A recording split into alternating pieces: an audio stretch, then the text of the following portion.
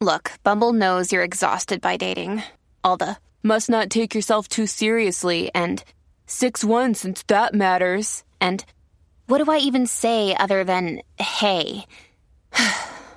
Well, that's why they're introducing an all-new Bumble with exciting features to make compatibility easier, starting the chat better, and dating safer. They've changed, so you don't have to. Download the new Bumble now. What is the perfect spooky movie? Believe it or not, we've got a scientific method to find out. In this special Halloween edition of the Midnight Myth Gauntlet, we're revisiting our perfect movie formula with a few of our spooky favorites. Tears will be shed, hearts will be broken, pumpkins will be spiced. Welcome to the Midnight Myth.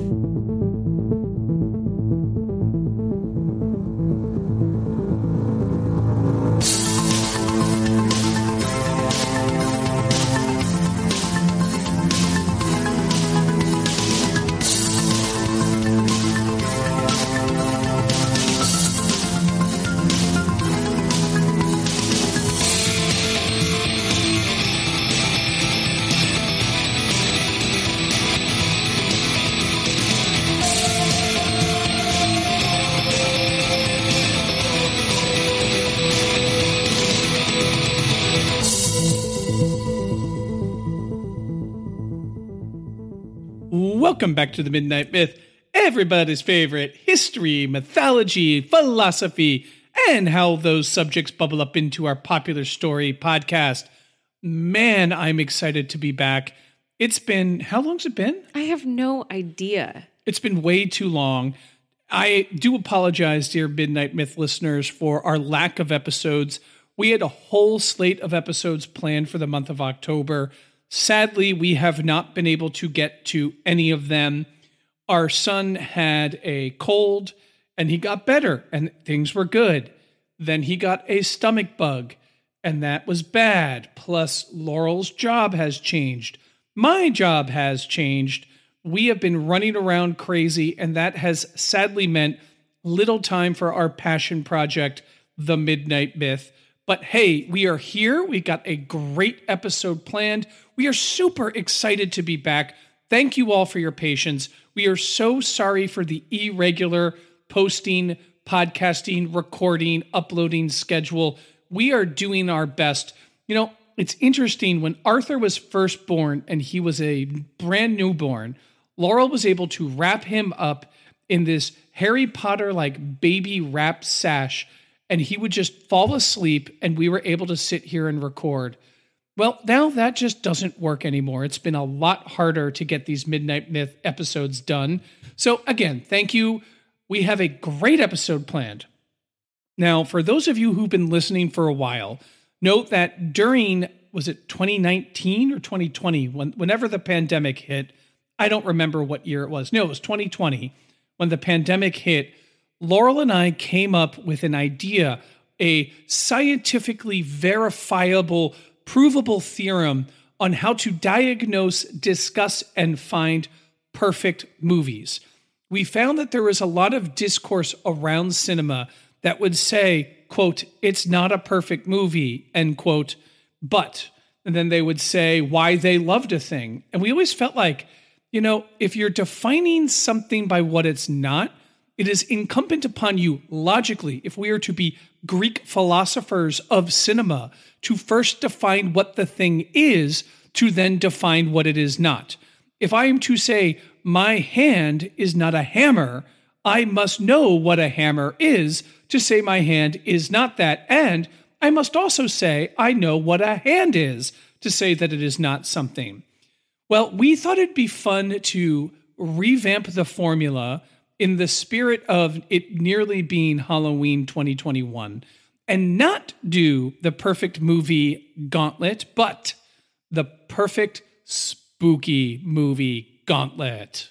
Yeah, this is going to be really fun because I am a deep lover of Halloween and fall and all things spooky Halloween and such. So I'm really excited to throw a few of our spooky favorite movies through the gauntlet. And we've made an amendment or two to the rubric to see how these movies hold up to our idea of the perfect spooky movie. So if we were to define it, it's not the perfect movie that happens to be spooky. And it's not the spookiest movie. It's the perfect spooky movie that we're looking for. So we'll go through the criteria so you can kind of understand how we're assessing these movies. And then we're going to run a few movies through it. And this is best when you guys participate as well. So Derek and I will probably have a lively debate and see what passes, but we want to hear from you too. So the best place to do that after this episode airs is to hit us up on Twitter at The Midnight Myth. You can also find us on Facebook and on Instagram at Midnight Myth Podcast. We would love to hear any comments, any feedback, or any other spooky movies that you want us to run through the gauntlet. So definitely hit us up there. While you're at it, if you haven't gotten around to leaving us a rating or a review yet, that would be so, so awesome, especially as we near the holiday season. That would be a wonderful present to us if you went over to Apple Podcasts or Podchaser, wherever you listen, and drop us 5 stars and a few words about why you like the podcast. That would just make us feel really, really great. And if you like us, tell a friend. And if you hate us, tell an enemy. Absolutely. Fellow travelers on the path of the beam, Wheel of Ka has been working on the stand. We had a record date scheduled for our next stand episode. Sadly, we had to cut that off due to my son's sickness, and we are working on rescheduling that, Steve and myself. So as soon as we have a record date, you will know from the Twitter at the Wheel of Ka. We will be announcing that, or my own personal Twitter, whatever, Derek at, no one follows me.com. Oh my God. My Twitter, Derek at nonefollowsme.com. That's my Twitter. Yeah. That's exactly how a Twitter handle should be set up. All right. So here is how the spooky movie gauntlet will go. First, we'll go through our criteria. And this will mirror very similar to our perfect movie criteria with one very important twist. So the first aspect of the criteria is it must be a whole, complete, unified, contained narrative, start, middle to end. It can't be the perfect spooky movie if it is a sequel or an adaptation of an adaptation that refers back to another text. For it to be a perfect spooky movie, it must be its own text. Point 1. If it passes that, then it will go to the second one, which is atmospheric. This is making sure that it maintains an air of spooky atmosphere. Spooky can be defined in terms of Halloween, fall, scary, a little bit unusual, all of the things that we think of when we think of the Halloween season. I always like to think of spooky as like scary meets cozy, like chill in the air, sweaters, the crispy leaves, and sitting by the fire and feeling a little scared but enjoying it. Yeah, I like that. I'm down with that. That's very well said. Our next criteria is timeless. This you'll know from our regular perfect movie gauntlet. So the movie has to be at least 10 years old. That way we can't get kind of swiped up in the moment to moment where we all think a movie is so great and amazing, but then over time we go back and look, you're like, oh, that wasn't really so good. So we felt 10 years was a good bar to really see if it holds up. The next one is zeitgeist forming, not zeitgeist responding. This means that the movie must create an impact on the culture. It must create a culture around it, or it must steer the culture in a new direction because of it. It can't be simply responding to that culture. A great example of this would be Ghostbusters. Nothing like that ever existed before, and it made a huge impact on the culture, so much so that everyone, when you go, especially at a Halloween party, and say, who you gonna call? We all know the answer. Ghostbusters. Exactly. And then, what was the last one? I'm blanking. The last one is technically outstanding. Technically outstanding. This is everything from acting, set design, script. We want to make sure that this is a technically well-made piece of art. Wonderful. So those are the criteria.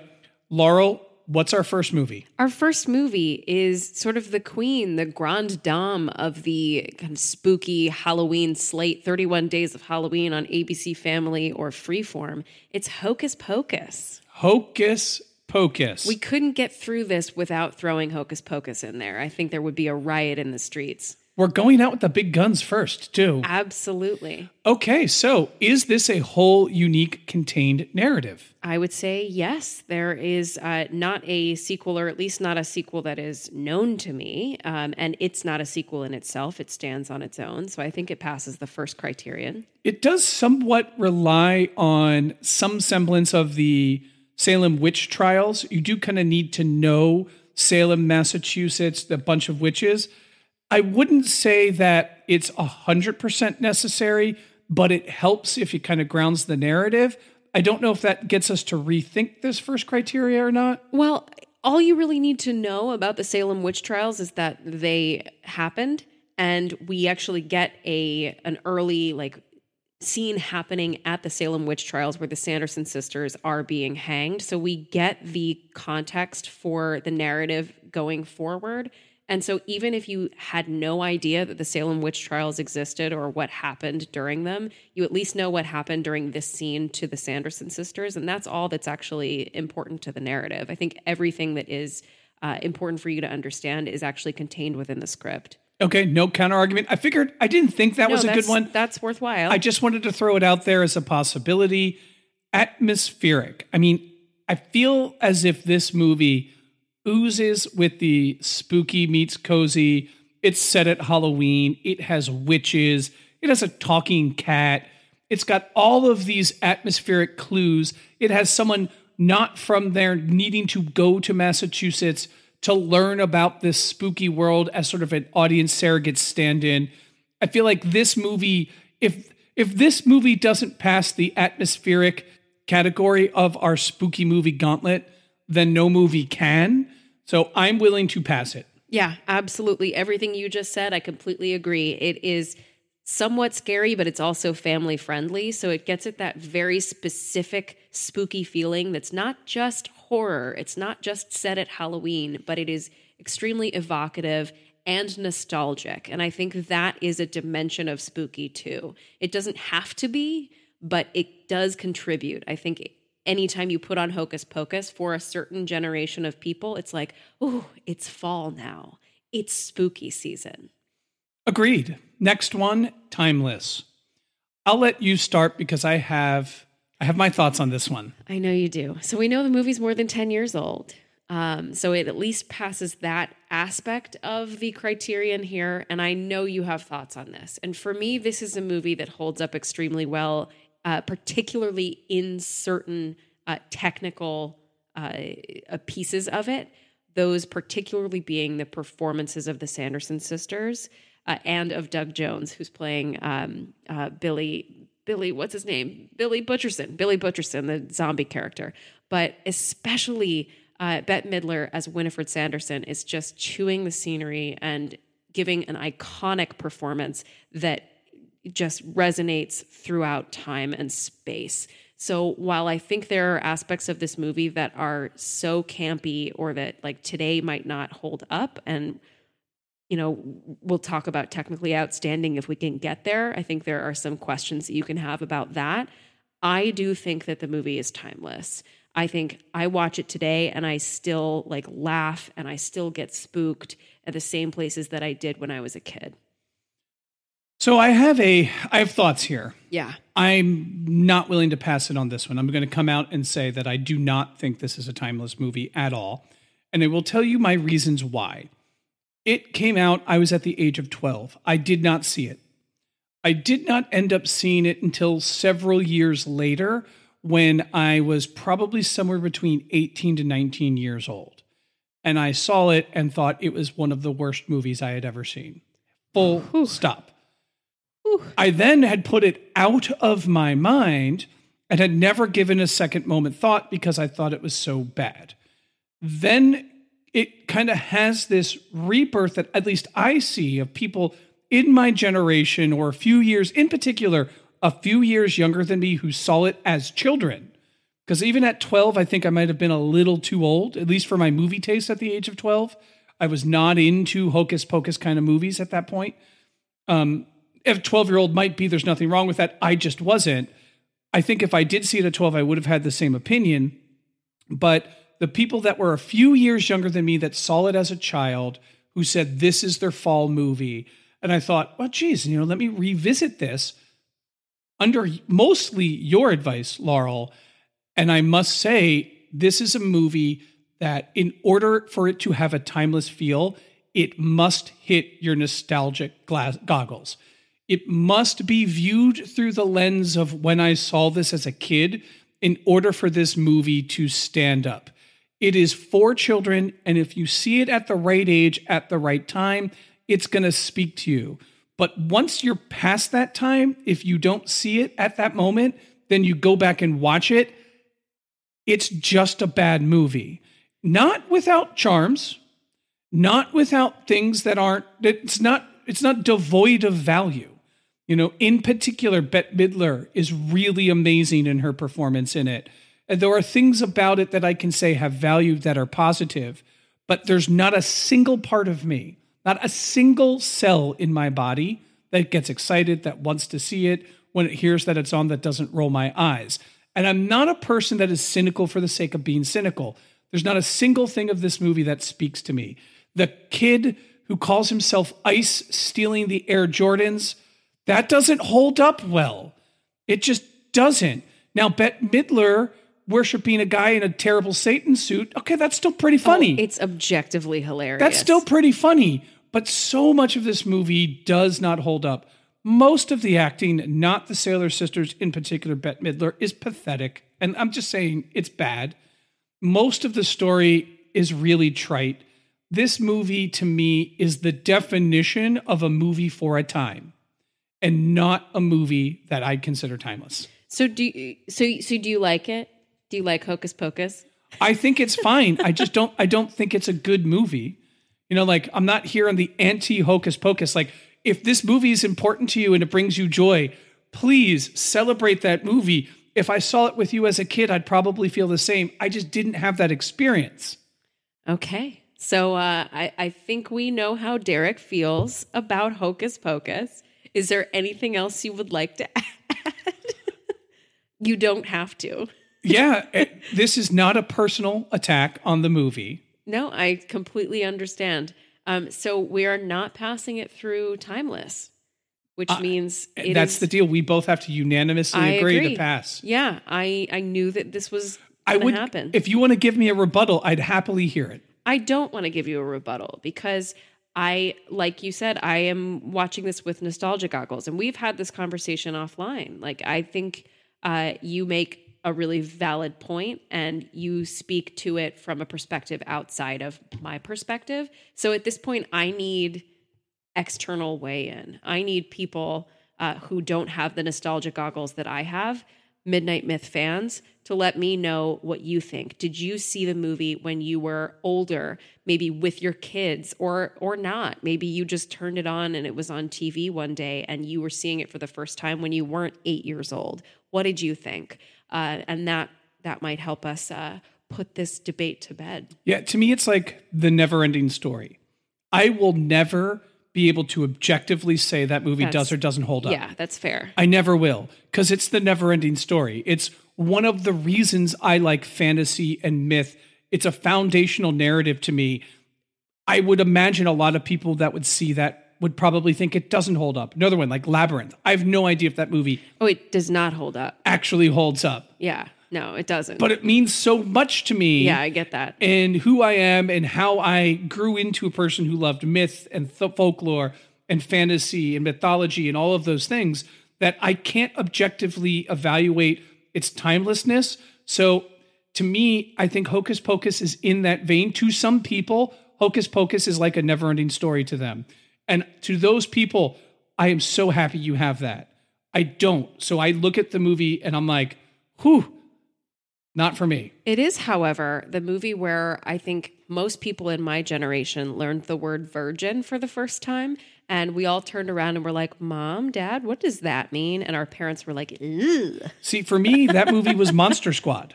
Oh, okay. Nice. Which I would not pass on timeless. Nice. Oh, but yeah, would have been an interesting thing to interrogate in this list. Should we move on to our next one? Since we are not passing it, it has failed the gauntlet. There's no reason, I think, to put it through any further Once it fails, torture. it fails. All right. We're moving on to our next one. I actually think a lot of the other ones on this list have a very high chance of passing, but especially this one. I don't want to like color it going in, but at least I think this one could make it through the gauntlet, though we have to stick it up to all of the criteria. So this one is going to be The Nightmare Before Christmas. All right, so is it a whole, unified, contained narrative? 100%, yeah. Yeah, absolutely. Full story, beginning, middle to end, doesn't depend on anything before it or anything after it. It's its own mythic world where wholly original. Yeah, where these these holiday universes exist, and that's where holidays come from. So I think I would pass it on that. Yep. Let's go to atmospheric. How do you feel about it? I mean, from the opening sequence, when we pass through the doorway in the tree in the holiday wood that's shaped like a pumpkin, and then there is this swirl of wind in the darkness, and we start to hear the horns of the This Is Halloween theme playing, and then we see, oh my God, my favorite thing ever is the scarecrow with the pumpkin head that's like, this way to Halloween Town. It just immediately is so evocative of these very fall, spooky, but also delightful icons. These things that just feel like they remind you of your childhood, but they're also just beautiful and fun to look at. And everything is totally original, but it's like things that you remember all reassembled into this new fantasy world. So yeah, I think it evokes fall. I think it evokes the spooky atmosphere 100%, and is constantly interested in like showing you some creepy, gross, or somehow macabre thing, and then twisting it by, throwing a little bit of Christmas in there. So yes, I think spooky atmosphere, it's got it in spades. What do you think? I mean, a few things that I don't want to just blindly pass this one because That's fair, yeah. It's set in Halloween Town. So on face value, yeah, of course. There's zombies and ghouls under the bed, and there's the boogeyman and all of these really spooky things. There's a zombie that was made by a mad scientist who's one of the main characters in the movie. All of these things feel so spooky. The Nightmare Before Christmas, the way that it's responded in culture where people celebrate it, they have toys of it, there's costumes of it, all of it has that sort of spooky meets comfy, scary meets comfy vibe to it. A few things that might deter it from being the perfect atmospheric. One, a big theme of it is Christmas. A character spends a lot of time in Christmas and trying to recreate Christmas, which is not the vibe that you're going for. When you think of spooky, when we think of the perfect atmospheric spooky, you don't think Santa Claus and you don't think Mrs. Santa Claus. The other thing that I want to just wonder about out loud, does it being a musical detract from the spooky atmosphere by making it a little too tipped on the cozy and a little too far away from the scary? Those are my 2 points. Now, I think the Christmas point's not a good one because the King of Halloween hijacks Christmas and makes it very spooky. Yeah. So I don't know if I'm willing to give myself that point, but I do want to wonder out loud, can a musical also be the perfect spooky atmospheric movie, or does that push it a little too much on the cozy, too far away from the scary? I mean, interesting question. I would point out that a lot of the music in The Nightmare Before Christmas is spooky, and some of it is because it's singing about what it's like to live in Halloween Town, and the rest of it is because it's just Danny Elfman music, which tends to be really kind of spooky. And you also have the Tim Burton aesthetic running through all of it. So it's not just that we have pumpkins. It's not just that we have gravestones. It's that they're gnarly and old and antique and spindly fingers and pinstripes and spiders and things in the way that Tim Burton only can create them, that evoke this very, very spooky and special vibe. So I think the question about the music is interesting, but I think the fact that it's Danny Elfman music tips it back toward the spooky for me. I guess the other way to put it it's always going for the most obvious surface level spooky aesthetic and the spooky atmospheric aesthetic, in that you have a pumpkin skeleton king, you have a clown with a tearaway face, and all of these things, and all of these beautiful, wonderful songs that, as soon as you get, like, the spookiest part of that to me in that entire movie is in the very beginning song. That's where I think it's at its spookiness, where it introduced Halloween Town. And even in then, it says, life's no fun without a good scare. That's our job, but we're not mean in this town of Halloween, saying, it's not that spooky. Even then it's like, yeah, it looks spooky. It's spooky on the surface, but this really isn't truly spooky. We're all just a bunch of nice people that happen to be monsters and vampires and whatnot. And I don't know if I'm willing to, I'm talking myself into this point. I can't believe this. This is wild. A Nightmare Before Christmas isn't spooky enough for you. You want to pass it? I do want to pass it. Let's pass it. Okay, we're going to pass it through atmospheric. Is that okay? It's totally okay. Okay, cool. So up next is Timeless. You want to start or you want me to? Why don't you start? The movie's definitely older than 10 years. I don't think there's a single frame of this movie that doesn't hold up. I think this movie is very timeless. This is something that, when I think it's appropriate for my son, I can't wait to share with him and to sing Halloween and Christmas songs together at the same time. I think this movie has tremendous merit. I think it 100% is a timeless movie. I hope one day Arthur, if he ever wants children, when he grows up, I hope Arthur shares the movie with his children in the way that movies like It's a Wonderful Life have been passed down to me, or Wizard of Oz have been passed down to me. I think this is a movie that could have that timelessness to it. Yeah, I think it's extraordinary in the work of art that it is, in the originality of it, in the technical execution of it. But it also, I think just has a really very beautiful message about living your authentic life. And we did an entire episode on it. It was our first Halloween special ever. So I would go back and listen to that if you haven't. It was a really fun one to interrogate and fun to explore what Jack's philosophy was. But I think it does hold up in more ways than just the technical execution. I think it holds up in the fact that it's saying, you should have time to explore and time to screw up and time to try on different personalities and different interests and different philosophies. But at the end of the day, you're still you, and you should love who you are. So yeah, I would call it timeless for sure. Done. Easy pass. Next one. Zeitgeist forming, not zeitgeist responding. So interesting thought here on it. This one seems like an easy no-brainer too, because Nightmare Before Christmas has its own zeitgeist. There are Nightmare Before Christmas cosplayers. There are people that watch the movie every single year. It is super prolific. It has still a vibrant merch and etc. Drop my phone. That people still participate actively in the viewership of this movie and still really love it. The one thing that I would say that I question is it taking...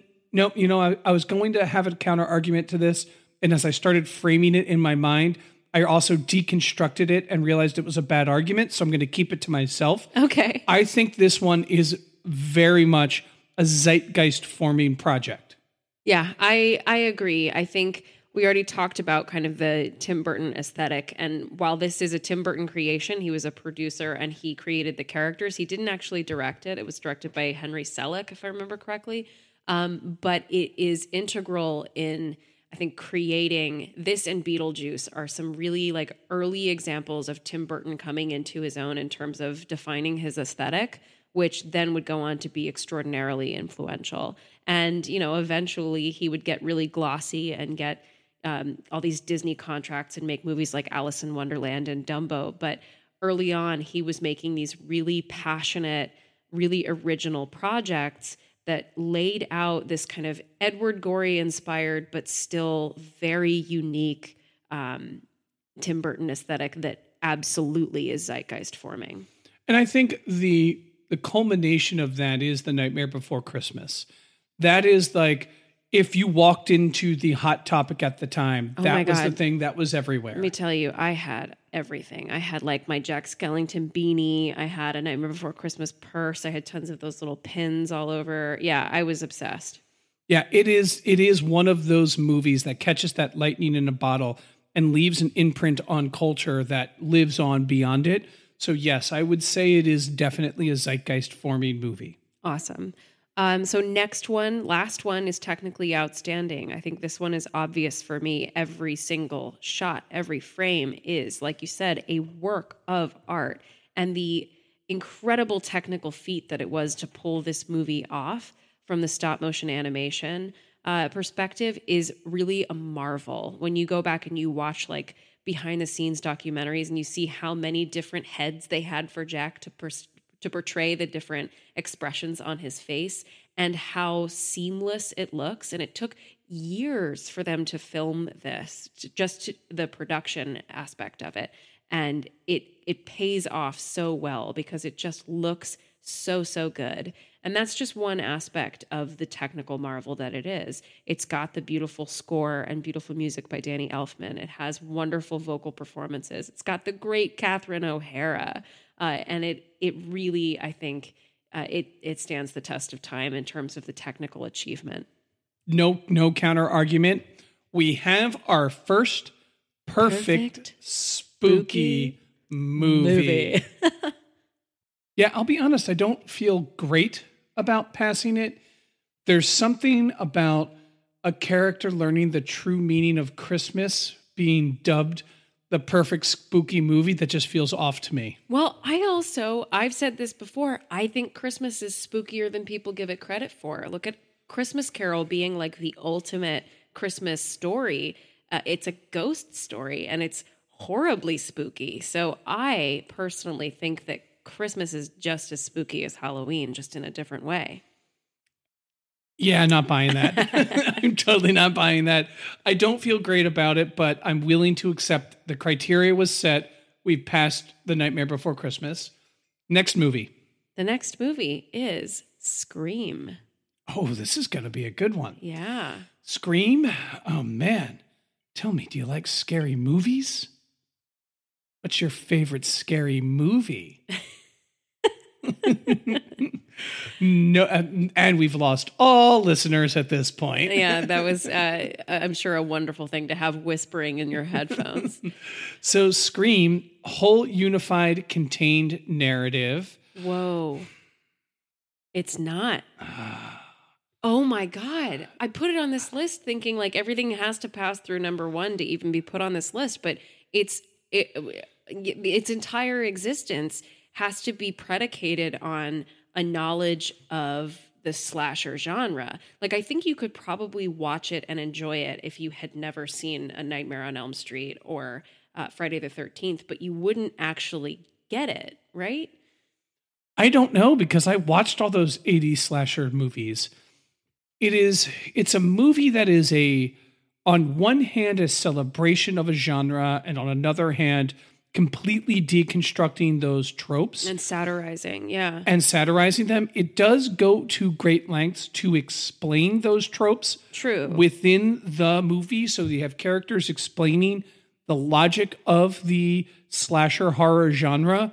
So that way, if you don't know it, you can be familiar with it and familiar with how the movie is in dialogue with it. The characters' motivation, like the characters in that would not be doing what they're doing if they hadn't been obsessed with scary movies. That was the thing that drove in particular the villains. So this is a tough one. Yeah, and it hurts my heart too, because I think it could probably pass quite a few of the other criteria. And I think certainly it passes zeitgeist forming, because it absolutely is. It not only is it, yes, responding to an entire genre, but it becomes in many ways the ultimate deconstruction of that genre, and also one of the shining pinnacle examples of the genre at the same time. It's doing something really extraordinary in that way. But I I think we have to fail it at Whole and Unified. Whoa. Okay. That's the first time we've never had a movie pass criteria number one. If you feel that we should fail it, I'm going to support you. I think it would have failed Zeitgeist forming as well. Interesting. Okay. Because for the same reason is that it's responding to a zeitgeist and maybe making a little nudge on that zeitgeist, but not actually forming its own zeitgeist. Okay. Yeah, that's a fair argument. So I think it would have eventually failed that one too. So I think we're okay failing it, which is tough because it is my favorite slasher movie of all time. Mine too. And it's certainly atmospheric too. It's got not only the fact that it's a scary movie, but it also has a little bit of the humor and a little bit of the coziness that I always look for in a spooky movie. And it has nostalgia as well. So it has a lot of the things that swirl around and create the kind of pumpkin spice latte of spooky. So, yeah, I'm bummed to fail it, but I think we have to. Yeah, and other than the teenagers dressing like a product of their time, because that's how you dress teenagers in a movie, it definitely holds up. We've just recently rewatched all the Scream movies, and we're like, man, these are so good. Oh my God, they're so good. Wow, we're failing Scream. All right. Moving on. That was fast. That was fast. Okay, moving on. Are you ready for the next one? Yeah, what's the next movie? The next one is The Shining. So this is like the full balls out horror movie that we actually have on the list. Like Scream is technically a horror movie, but it's not quite on the same level as like full out horror. And so we wanted to make sure there was at least one represented on our list. And we wanted to go with The Shining, which is considered by some people like the greatest horror movie ever made, considered by me one of, if not the greatest horror movies ever made, at least one of my top 3 favorites. So I am excited to talk about it. We've also done a full episode on this one. That was a Halloween episode 2 or 3 years ago. And so I highly recommend listening to that for that conversation. And also Derek is a huge Stephen King fan over here doing a Stephen King podcast. So definitely something that we have some love and possibly some bias for, but we'll try and give it an objective pass through here. That's the thing with the criteria. It does not allow you to let you it's dispassionate. Has something pass through your biases. This is why Hocus Pocus failed. Yeah, exactly. The Shining is a whole contained and complete narrative. Yes. Though it is an adaptation of a book, one does not need to know anything about the book to enjoy the movie. In fact, it was my favorite horror movie long before I even knew it was a Stephen King book, because my parents were a big fan of this movie. When I was young, I was getting into a lot of the 80s slasher movies, the Freddy Kruegers, the Jasons, and etc., and the Mike Myers, the Halloweens. My parents saw this and said, you know, you should really watch The Shining. And they showed me The Shining. And I'm like, all those other movies stink now because I've seen The Shining. I'm like, nope, horror has new meaning after watching this movie. I definitely think it passes the first one. Absolutely.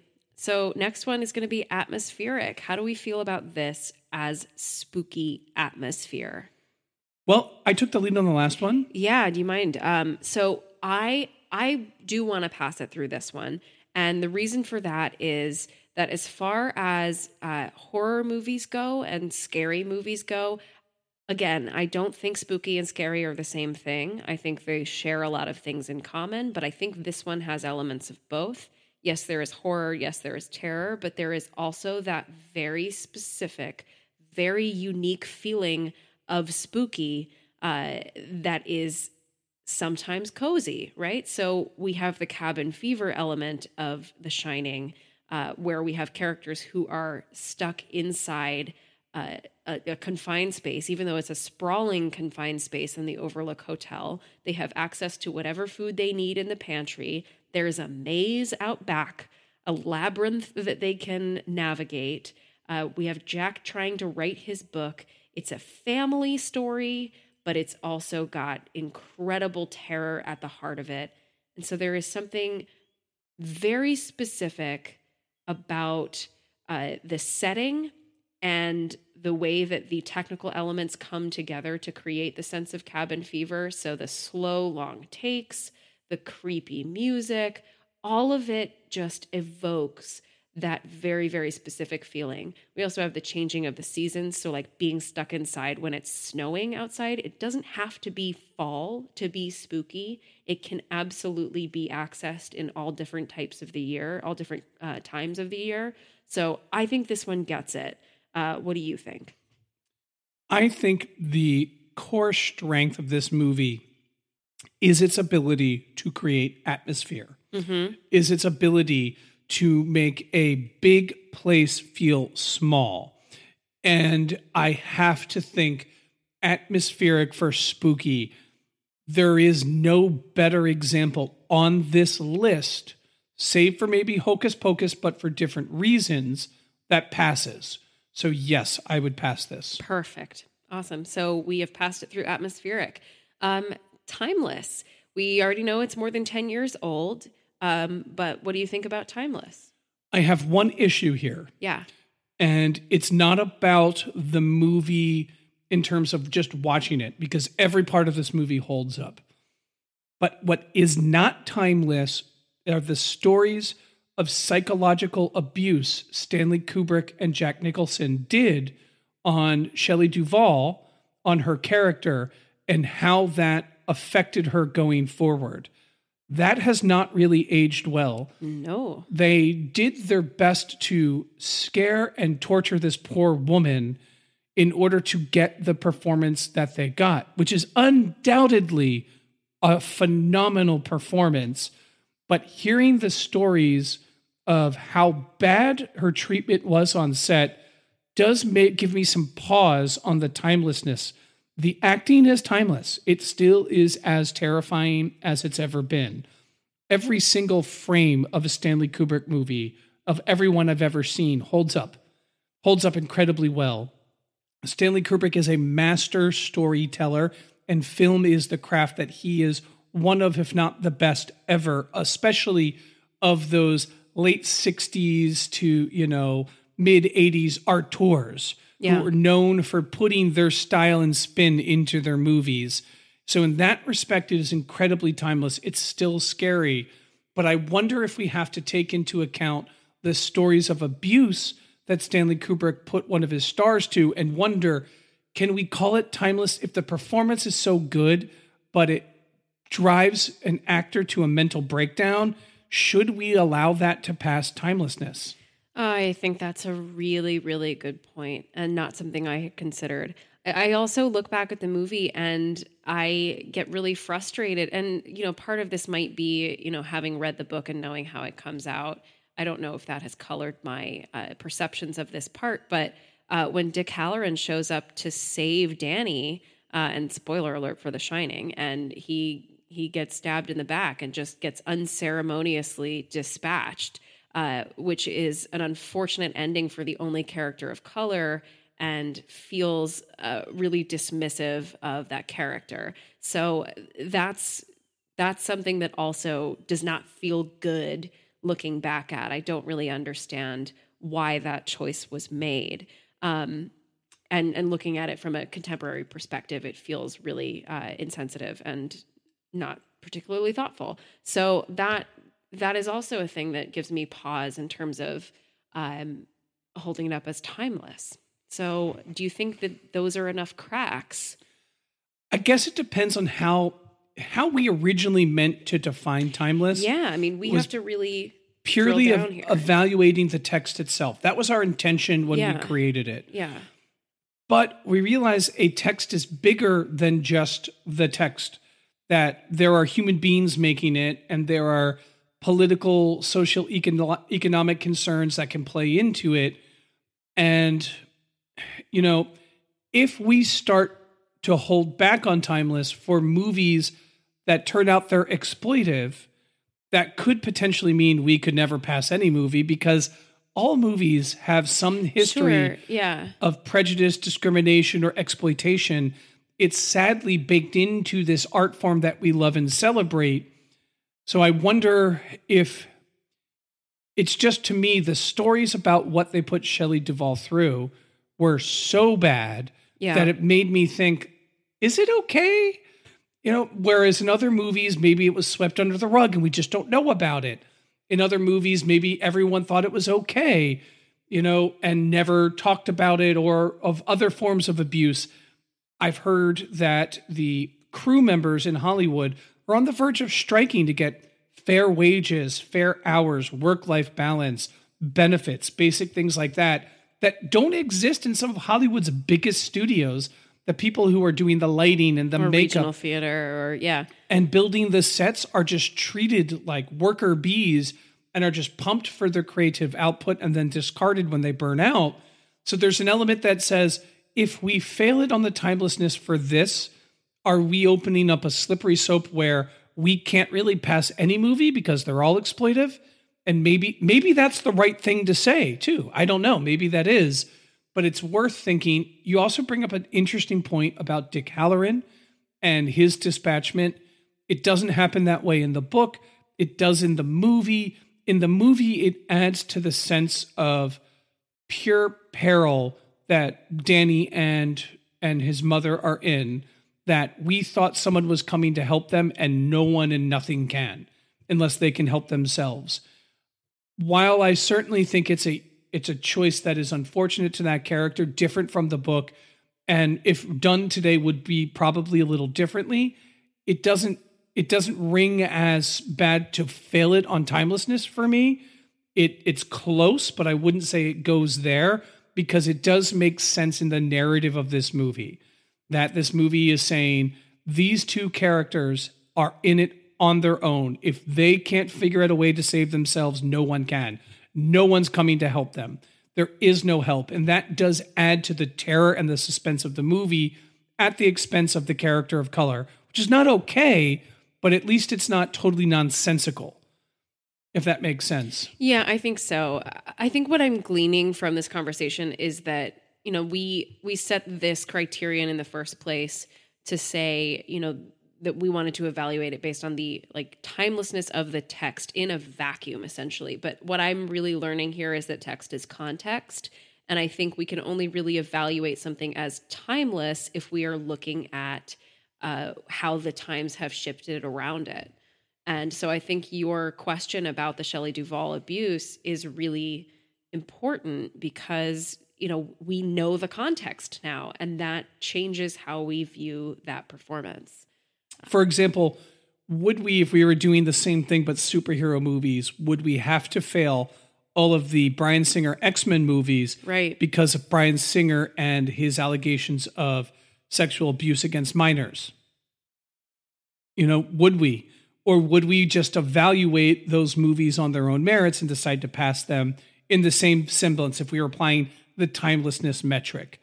And I don't know if there's a easy answer, but I will tell you, I feel a little more inclined on The Shining to say, no, it's not okay to do that to someone just to get a performance. And now that I know about it, I can't put that knowledge back. Yeah. I can't just pretend like I haven't learned that Stanley Kubrick tortured an actor for a performance. That just seems so messed up to me, that one of the scenes where the axe comes through in the door was a scene where they didn't tell her that was happening. So that reaction was her legitimate terror at an axe being close to her face. And it's deeply unprofessional. It's deeply immoral. That's painful to hear that. So and it could hurt someone. Yeah, it's unsafe. Yeah, psychologically, but also you could axe someone in the face too. Yeah. I think I am inclined to agree with you, and that we have to, in this moment, fail The Shining. Oof. This is different. I did not expect this. I didn't expect any of this. I expected most of these things were going to pass. But that's the beauty of the Gauntlet. It is dispassionate and it's scientific, and it doesn't care about your feelings. Yeah. All right. But here's the thing then. Am I a hypocrite if I rewatch The Shining? Oh my God, that is another can of worms. Moving on. Okay. This is supposed to be fun. Okay, I've got 2 more movies. You got 2 more movies in you, or you want to do 1 more movie? Let's just do one more. 1 more? Okay, I got 1 more movie, and it's a good one. We're going out on a good one. I have no idea how this one's going to fare after all of these conversations. Young Frankenstein. I'm sorry, it's Frankenstein. This one's not going to pass the first one either. Oh, God. Dang it. It is not a whole contained, it's a sequel to Frankenstein. Oh, my God. It fails the first one easily. Why didn't we think of that before we did this? I have no idea. It's a phenomenal comedy, spooky movie. I'm a huge, huge admirer of Mel Brooks, but rarely is he doing a whole unified contained narrative. Yeah. It's always usually a satire or a mockery or in response to something. I think Spaceballs is one of the funniest movies ever. History of the World Part 1 of my top 5 favorite movies. And Young Frankenstein, my dad showed me this when I was young, and I absolute genius. Laughed, but it is not going to pass the whole unified contained narrative. Yeah, because it's not only in response to Mary Shelley's Frankenstein the novel, but it's also satirizing all of the early Frankenstein films like Frankenstein and Bride of Frankenstein. So yeah, you only really can have the full experience of it if you're familiar not only with the base story that it's based on, but the earlier cinematic adaptations of it. And it doesn't waste too much time trying to explain it so that we could go beyond it. Well, yeah, as soon as you hear him say it's pronounced Frankenstein, you're like, that's hilarious because I know it's pronounced Frankenstein. Well, what was the other one then? Cabin in the Woods. All right, Cabin in the Woods. Let's go. All right, is Cabin in the Woods a whole unified and contained narrative? I don't know. It's another one that's like Scream, that is predicated upon you knowing the slasher or thriller genre, because it's based on the idea that we all know these tropes, that we all know these characters exist in every horror or slasher movie, and that they will do the same things over and over again. And that, spoiler alert for Cabin in the Woods, that's all serving some greater purpose and some angry gods. Yeah. So the whole idea that they're pumping chemicals into the house to get the young people to behave in the stereotypical ways of a horror movie certainly is not whole, unique, and contained. Right. A lot of the tropes that they are poking at and deconstructing and doing so in such successful ways require the foreknowledge of knowing this. You know what? The tough thing is it's hard to pass a satire through this, because a satire is by definition something you must know the source material. For example, Aristophanes, a Greek comedy playwright, uses the character Socrates in one of his plays to mock Socrates. If you don't know who Socrates is, none of that works. You have to know Socrates to know when they're mocking Socrates. It's a similar concept. You've got to know that the teenager that has sex is going to die and the teenager that's a virgin will not, in order for the tropes that they play with to make sense. So it's going to have to fail that. Yeah. Wow. So the only movie that passed that we picked is the one where it's about learning the true meaning of Christmas. Yeah, that sounds about right. I feel really weird about this. I feel pretty weird about it too. I'm really interested to hear what our listeners think. I thought they'd all pass, except for Hocus. I thought most of them were going to pass. I knew Hocus Pocus wasn't timeless. Yeah. But the other ones, I'm like, the other ones might be The too Shining, easy. Young Frankenstein, easy. Scream, easy. Cabin in the Woods. What do you feel about that? It's one of the most fun horror movies of all time. Yeah. So I am shocked. Here we are at the end of the evening, and we have only one perfect spooky movie. Well, let me put a positive spin on this. Yeah. It's not supposed to be easy to pass. No. The whole idea in this is, for one, for us to have fun, engaging debate. Yeah. Hopefully you find it fun and engaging. And two, for us to learn something about the movies as we put them through these tests to determine if some of our favorites, some of the things that resonate with us, can get that mantle of perfection. Now, is our methodology certainly unscrutable? No, you could scrutinize our methodology. In fact, we would welcome that. Yeah, absolutely. We're always looking for feedback on our methodology. We're making this up as we go along. This may not be the right criteria, but we think it's fun criteria to debate the perfect movie. So the fact that so many of these movies failed tells me that it's really hard to make the perfect scary movie. It seemed easy to us, but in practicality, it's very, very challenging. Yeah. And there were a few movies that we sort of touched on in this conversation, but that we didn't end up running through the gauntlet, such as Ghostbusters and Beetlejuice, some that we mentioned offhand during our conversation tonight. That's because we have done those movies before on our regular Perfect Movie Gauntlet. And if I remember correctly, Beetlejuice somehow passed through the Perfect Movie Gauntlet, and we felt real weird about it at the end of it. We were like, how on earth did we just call Beetlejuice a perfect movie? And, we just didn't want to retread all the same ground, but I also feel like it's very possible that that's one that could have made it through tonight's testing criteria. So I would love to hear from our listeners if you have any ideas, things that we didn't run through for things that could stand up as the perfect spooky movie. Throw those on Twitter, shout us out, drop us a line, let us know what you think, because we would love to engage in that debate with you online. And we would love to hear your reasoning for why things would be considered the perfect spooky movie. I'm also always looking for spooky things to watch around this time of year. So, anything else, Derek, from you? Have a happy Halloween, and until next time, be kind. Be kind.